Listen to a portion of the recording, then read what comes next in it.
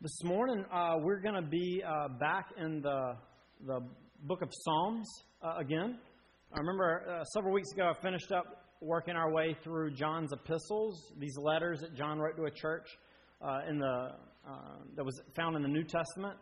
And just spending a couple of weeks looking at the Psalms, which we'd understand as a hymn book for God's people, a collection of songs and prayers for God's people to sing, to pray, that helps to shape our hearts and our understanding.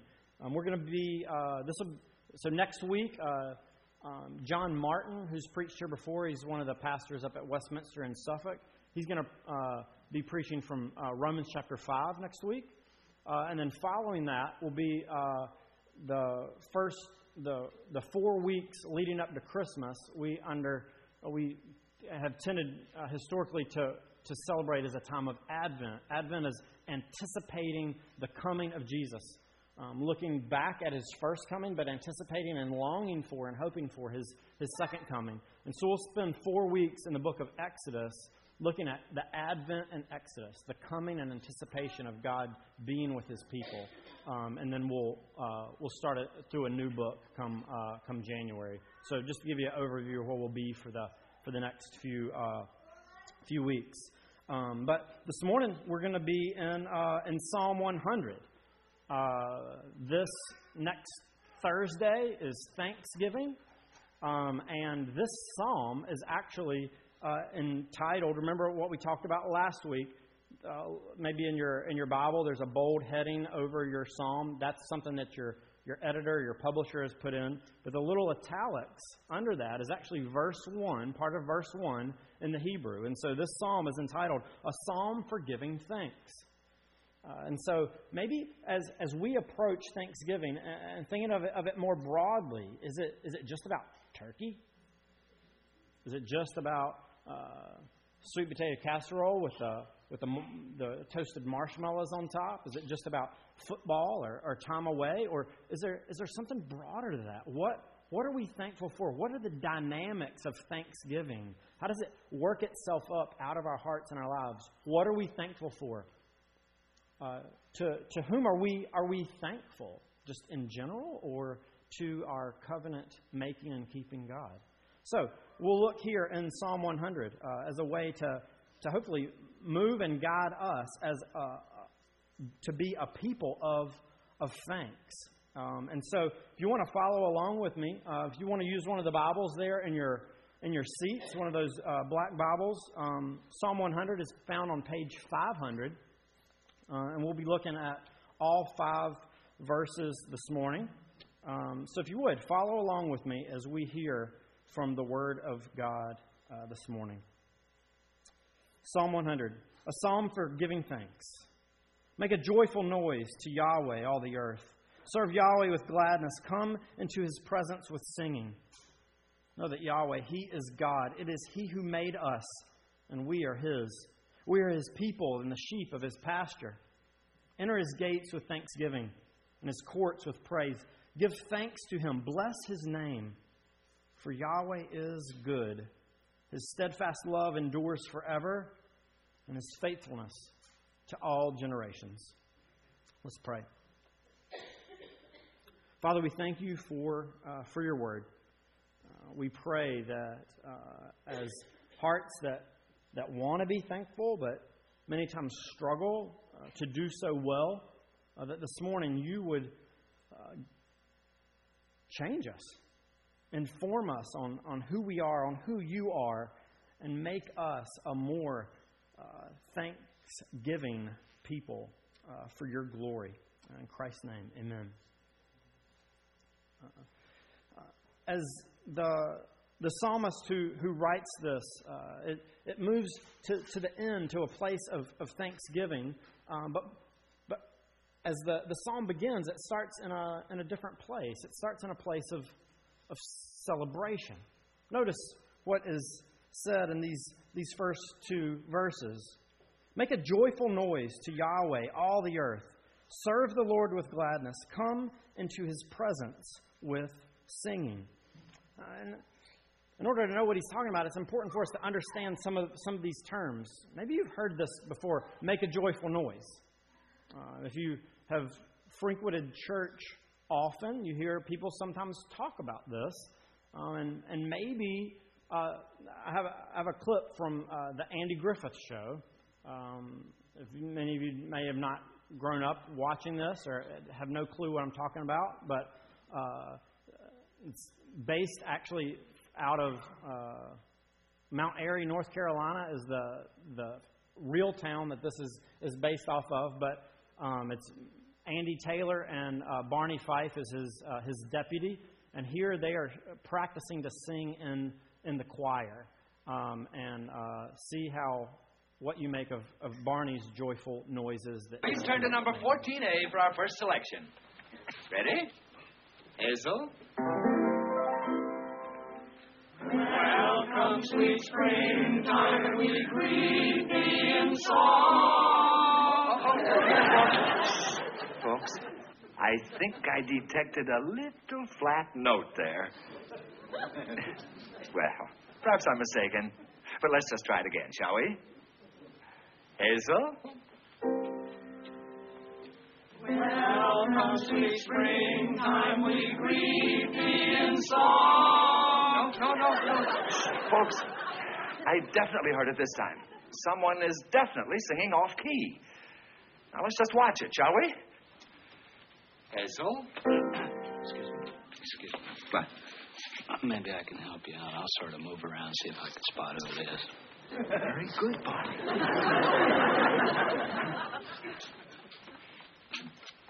Hazel?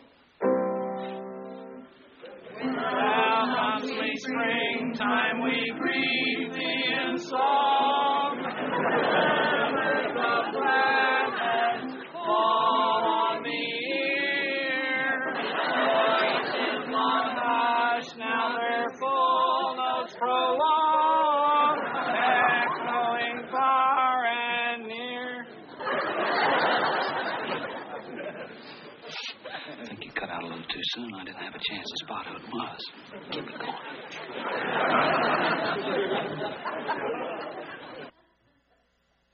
So sometimes, maybe you had someone in your church like this growing up, and you would hear them maybe do a solo or sing in the choir, and the comment would be, well, at least they're making a joyful noise.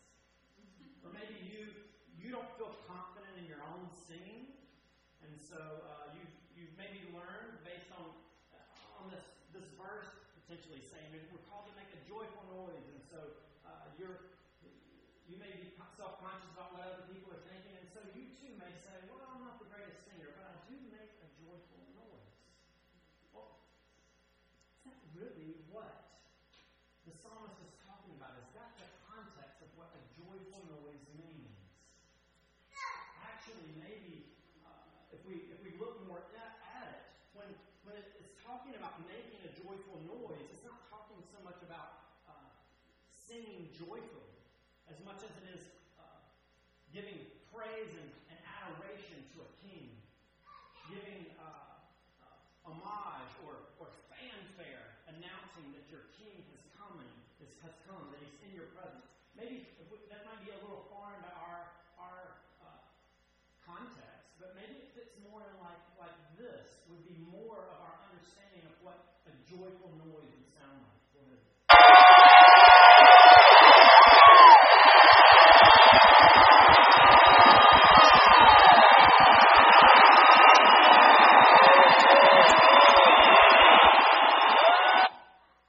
That is from a Bon Jovi concert.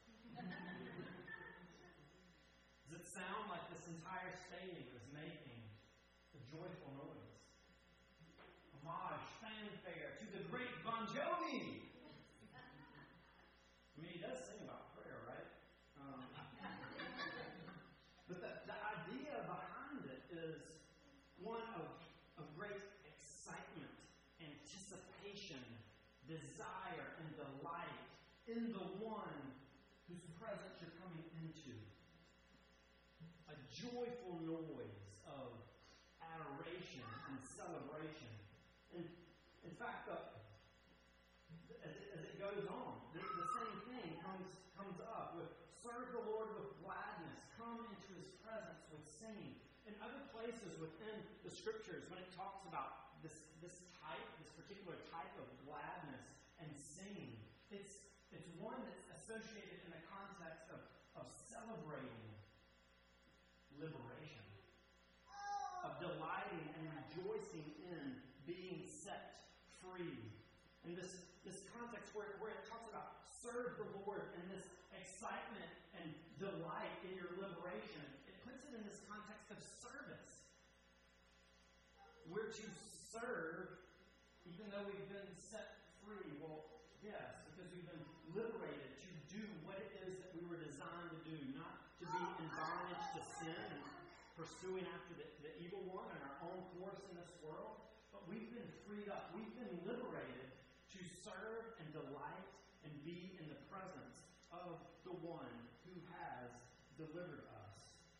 This service, if we think about it more broadly, usually when it's used in the Psalms and elsewhere in the Bible, it's specifically talking about serving God in the context of worship. But we understand worship to be not just restricted to the time when we're gathered with God on a Sunday morning, but more broadly to look at our whole lives as worshipers, to understand all of our life to be incorporated in being for the glory and worship and privilege of our God. Notice as well in this verse as it's talking about cheering, making joyful noises to our King, to our Liberator, delighting and celebrating Him and what He's done. There's a call that's made to the rest of the earth as they witness this, as they experience it, should be part of what our rejoicing and our celebration produces. Make a joyful noise to Yahweh, all the earth. It's talking about everyone who dwells within the earth. It's as if the worship and praise and heart attitude and delight, the expression of God's people as we live in the world, should have an effect of welcoming and inviting those who do not know our God to come, to find their freedom in Him, that they might celebrate and worship Him. God's people are to be a celebrating people. But do you think about this? What about you? What about me? Are you a joyful noise maker? Not like Barney. More think about this context where we're giving great praise and adoration, excitement and anticipation by the fact that we're seeing and being and entering into the presence of our God. Is this something that you do that would describe your heart? Think about this. Think about over the past month. Where have you celebrated? Where have you cheered in this way? Do you think about coming to church on Sundays to worship God in this manner? Do you have the feeling of those who are in the presence of Bon Jovi, that you delight, not just verbally, but within your heart, as you're coming to worship and be in the presence of God, one of anticipation and delight and excitement, and there's so much joy that you don't know that you can contain it. And you want to just give praise to your God at the privilege of being able to enter into His presence. I'll think about myself. That's not always my approach to coming here on Sundays. Sometimes this can just end up, if I'm not careful, just becoming a job that I do. That I have one more sermon to produce. This becomes a task or routine. Or maybe for you, you think back, well, church is just what we do. We've done this on Sundays growing up. You live in the Bible Belt. It's just what you do. Maybe there's even a drudgery. Well, I got to go to church and get it over so I can continue to get on with my day. Whether it's a football game or work to do around your home. Taking this time on a Sunday can actually, instead of being a cause for joyful celebration, it's a drudgery or an inconvenience. But if I think about my attitude over this past month, where have I celebrated? Where have I rejoiced? Back at soccer games? Man, when he or the other kids on the opposing team that our coach has scored, knowing what we've been working on all year, I can't contain it. I scream out, I jump at what they've done. What about you? Are you more excited to see your team score? To watch a football game? To go to a concert? Than you are to think about entering into the presence of your God and celebrating Him? What's going on there? We can celebrate these other things so well, and we don't have a problem delighting and expressing, not just internally but externally, our rejoicing in these things. Maybe we might begin to think, but that was so long ago. Maybe sometimes we even think about this. Oh, you know who's excited? New Christians. People who have just met Jesus. They have all sorts of reasons to be excited and celebrate. It's new to them. They're still on the honeymoon. But when reality sets in and the normal aspects of life come in, it just kind of drifts away. It's in the past. But it's not a healthy marriage, one that you grow in your delight. You're longing to be with your husband or your wife. But think about other ways. When I was on staff at Kansas Crusade of Christ, I worked at Clemson University. And in 1981, Clemson won the national championship in football. They celebrated greatly then, let me tell you. But they never forgot that victory. Every year after that, Dave and Lindsay can attest to this. Clemson celebrated and looked back on that victory that they achieved in 1981. The head coach, Danny Ford, he ended up retiring from football, lived in Clemson. It was very hard for him to go into a restaurant, even years after, that people would not want to celebrate him and purchase him a meal. When the team comes up 10, 15, 20 years later, 20 years past winning this national football, or the NCAA football championship, they come out on the field, and the stadium erupts at this group of guys who won this championship for them. They have no problem, even though it happened years and years ago. Up until this past year, one way to describe Clemson football is they always look backwards to 1981, celebrated it and anticipated it and longed for it to come again. If that's true of football, why do we struggle to think of this celebration, the presence of our God? Well, maybe it has to do with us not understanding our identity, who we are, who God is. Notice this is where the psalmist moves as he goes forward. Look in verse 3, this call, this reminder. Know that Yahweh, He is God. It is He who made us, and we are His. We are His people and the sheep of His pasture. The psalmist is wanting us to become not just to be a celebrating people, but to be a people who are confident of our identity. And it's necessary to be confident of our identity if we're going to celebrate and think well. Notice where he goes first. First is, know that Yahweh, He is God. We've talked about this before. There's notes in our worship guide every week. When you see these capital letters in the Bible, when it's all caps, capital L, capital O, capital R, capital D. There's other places you'll see it's capital G, capital O, capital D. That's referencing that what was in the Hebrew is sometimes it's called the Tetragrammaton. It's 4 letters that designate God's covenant name, His personal name that He gave to His people when He achieved our liberation from the people from Pharaoh of Egypt. God gives His personal name, His covenant name to His people, by which He wants them to address Him and to know Him. That He's not a distant God, but He is a close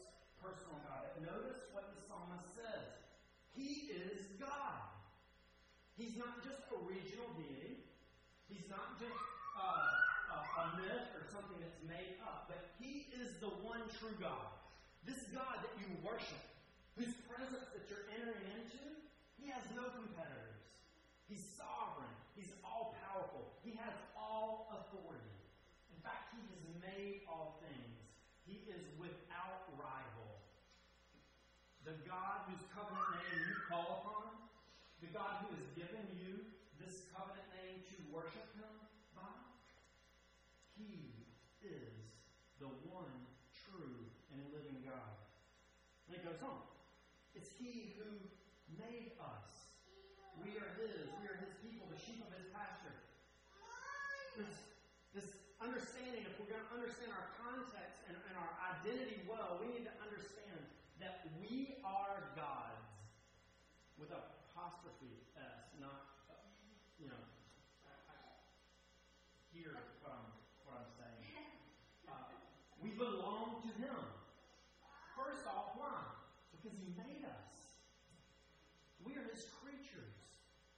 We owe Him all allegiance and honor and greatness because He created us. He's deserving of that. But it's not just that. That should be enough. That would be enough for us to, with great praise and adoration, come into His presence and say these things and worship Him and to love Him. But notice, it's not just that. It's not just about the fact that He physically made us and created us. But He also made us His people. Notice what it says. We are His. We are His people and the sheep of His pasture. We are God's treasured possession. This covenant making and keeping God has given great promises, and He has created a people for Himself. We don't just exist in a relationship with Him as Him being our Creator, but He's our covenant God, one with whom we have a close relationship. Even as we prayed this morning, how did we address Him? As our Father. You are His. He delights in you. He doesn't just stand aloof and away and has created you and you're just some object that does not have His care. But in His kindness and His tenderness and His mercy, He has entered into this world and He's called you to Himself. And He has said, I am not ashamed to call you my people that I love, that I cherish. And I want you to call me your God with great confidence and joy and hope. We have fellowship with Him. We have His affection and His delight. Think about this. As God's people, this within the context of this, of thinking about them singing this hymn in corporate worship when they gather together, of them praying this, of them memorizing this, of them reading or hearing this, that it would have the effect of reinforcing their identity. Who they are, who their God is. When I was in elementary school and high school, sorry that this morning I'm making so many, you'll see I'm making a lot of references to sports, but in the context of this celebrating, it seems to be a good place for us to have some sort of connection with. But I hated NC State. I was a UNC Chapel Hill fan. But when I was applying for schools, Chapel Hill didn't have what I wanted to study. I was going into civil engineering. So I applied for NC State. I got accepted early in the year of my senior year. And there were some friends of mine at church who were, son was an NC State fan, dad was an NC State grad, and both of them ended up going there. They invited me to go to a football game. Before, I would have been absolutely disgusted. No way am I going to go watch the horrible Wolfpack play. But I go. I've been accepted. My identity, at least on paper, had changed. I was now a member of the Wolfpack. And we go to this football game, and the teams play. And these crazy things happen at football games as people yell stuff out. One side of the stadium will go, whoa! Another side of the stadium will go, Pat! Whoa! Pat! The same thing happens with red and white.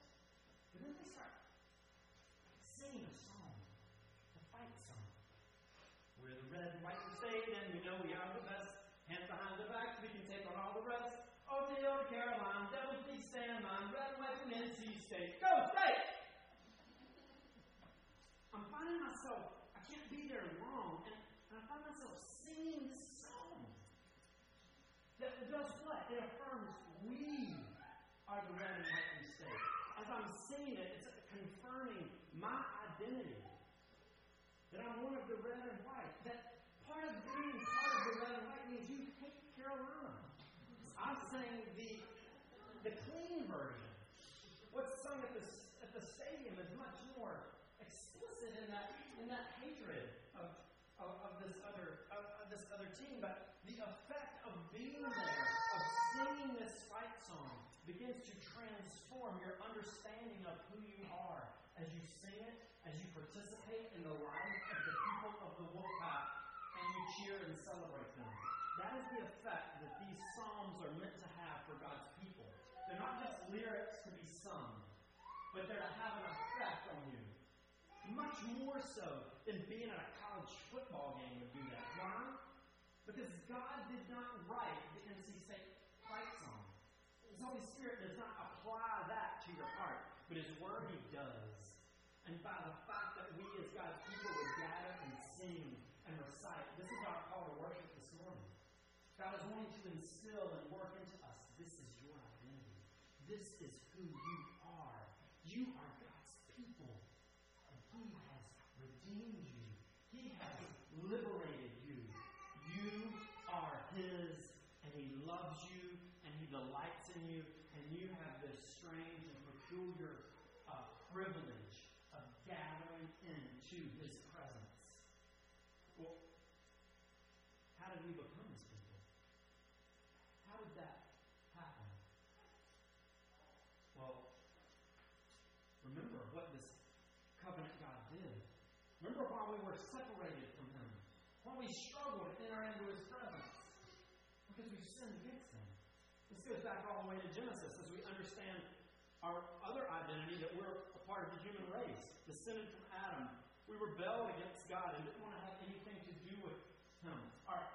We've been enslaved to sin and to the evil one, to our desires that want to do stuff contrary to who God is. But God in His mercy and His grace has pursued us, establishing these covenant promises to bring about a Redeemer, a champion, one who would come and defeat the evil one, liberate God's people. How is that going to happen? Well, it was going to happen by God taking on flesh. Jesus becoming a man, suffering and dying in our place, taking our sin upon Him, dying the death we deserve, being risen to new life, confirming that He was who He said He was, that His death actually accomplished something, and that you could be made right with God through looking to Him. It took this God dying for us, to redeem us, to liberate us, to make us His people. That's a part of what our identity is. Those who have been redeemed and saved from our sin, from our rebellion in this world. And now, we are His. We are His adopted sons and daughters, part of His family. You see, it's really hard to celebrate if you've lost the sight of who you are, who you've been made, what your identity is, and who our God is. Shouldn't this reality, this truth, that God loved us so much that He gave us His Son to redeem us, to reconcile us, produce thanksgiving, bring about a thankful heart and response? And in fact, that's where the psalmist goes. In light of the fact that this is who we are, God's people. Therefore, it tells us in verse 4, we should enter His gates with thanksgiving and His courts with praise. Give thanks to Him. Bless His name. For Yahweh is good. His steadfast love endures forever, and His faithfulness to all generations. Thanksgiving. Praise. Give thanks to Him. Bless His name. This is to be the response. This is to be how God's people begin to reflect on and respond to their God and what He's done to make us His, to have a heart of thanksgiving and appreciation.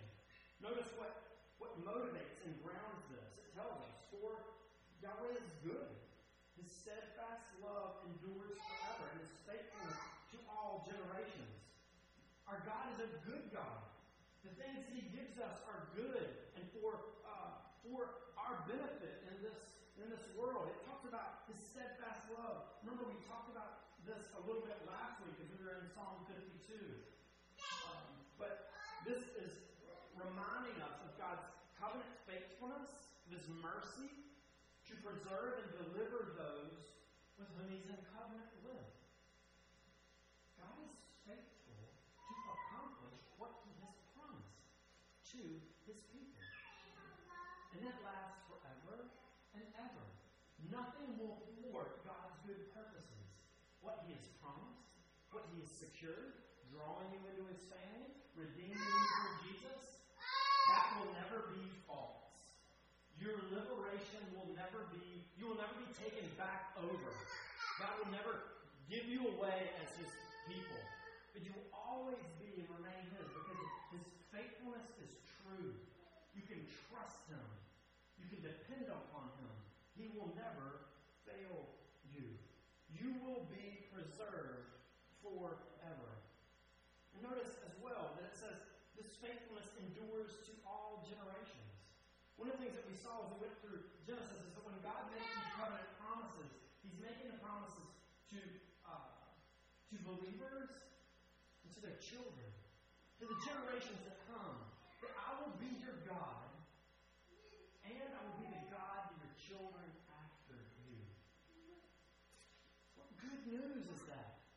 That we can communicate and pass on to our children. Before you even knew what was going on, God loved you. And He gave you these good promises that when you look to Jesus in faith, He makes you clean. You were brought into part of His family. We can say now, those of us who are trusting in Jesus, to our children, God is your God. Walk with Him in faithfulness, looking to the provision that He has given you. That promise always is secure. What another reason to be thankful that our God would respond in that way, that His promises to continue to go out and go forward as He is bringing about His purposes to redeem and reconcile all things to Himself. And what does this do for our thanksgiving? Does it not fuel the mission that we've been entrusted with? To proclaim the excellencies and the glories of our God? To let the nations and all those who are far from God know of His faithfulness, of His goodness, that they might come and worship and enjoy and delight in Him? It's interesting. This psalm starts with celebration, moves to reinforcing and bringing us into confidence with our identity, and moves us to a place of thanksgiving. Like this. Celebration, identity, thanksgiving. But what is the effect when you maybe realize you struggle with celebration? You struggle to give your hearts to other things and not delighting in the Lord. We're shaped. We understand more of our identity. That should work itself out in response to the gospel to a place of thanksgiving. But that's not the end. What does it end up doing?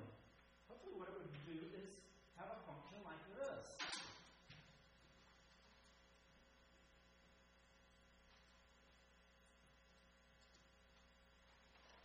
That it continues to loop itself around. It's a cycle. The more that we understand our identity, the more that we grow in our thanksgiving and our thankfulness to our God. The more then, what does that do? It fuels our celebration as we enter into our presence. We continue to reflect more on our identity. Who He is. Amazed that we would even be able to be considered His people. It grows in our thanksgiving. And it goes around and around and around. It's the good news of the gospel of who we are in Jesus that is the heart of what fuels our thanksgiving, our celebration, and our delight. Is that your identity? Come Thursday, will this be the core of what you're thankful and grateful for? That you can call yourself one of the people of God because God has wiped away your debt of sin and adopted you in His family. He's giving you liberation and freedom. Do you know this Jesus? Do you know this God in this way? If not, hear the message of this song. Hopefully you would hear that message in our worship. Make a joyful noise to Yahweh, all the inhabitants of the earth. Come to Him. He calls you. He welcomes you. Look to Jesus, that you might know a new identity, that you might be thankful in a way that you've never been before, and that you might celebrate the forgiveness and deliverance and liberation that is only found in Christ. Let's pray. Heavenly Father, we love you. We thank you that you, in your kindness and your mercy, have given us these great promises, calling us to be your people, giving your own life to secure us as being adopted into your family. Forgive us for our lack of celebration. Forgive us for our lack of thanksgiving. Move us that we might delight more and more in Jesus for your glory. In Christ's name.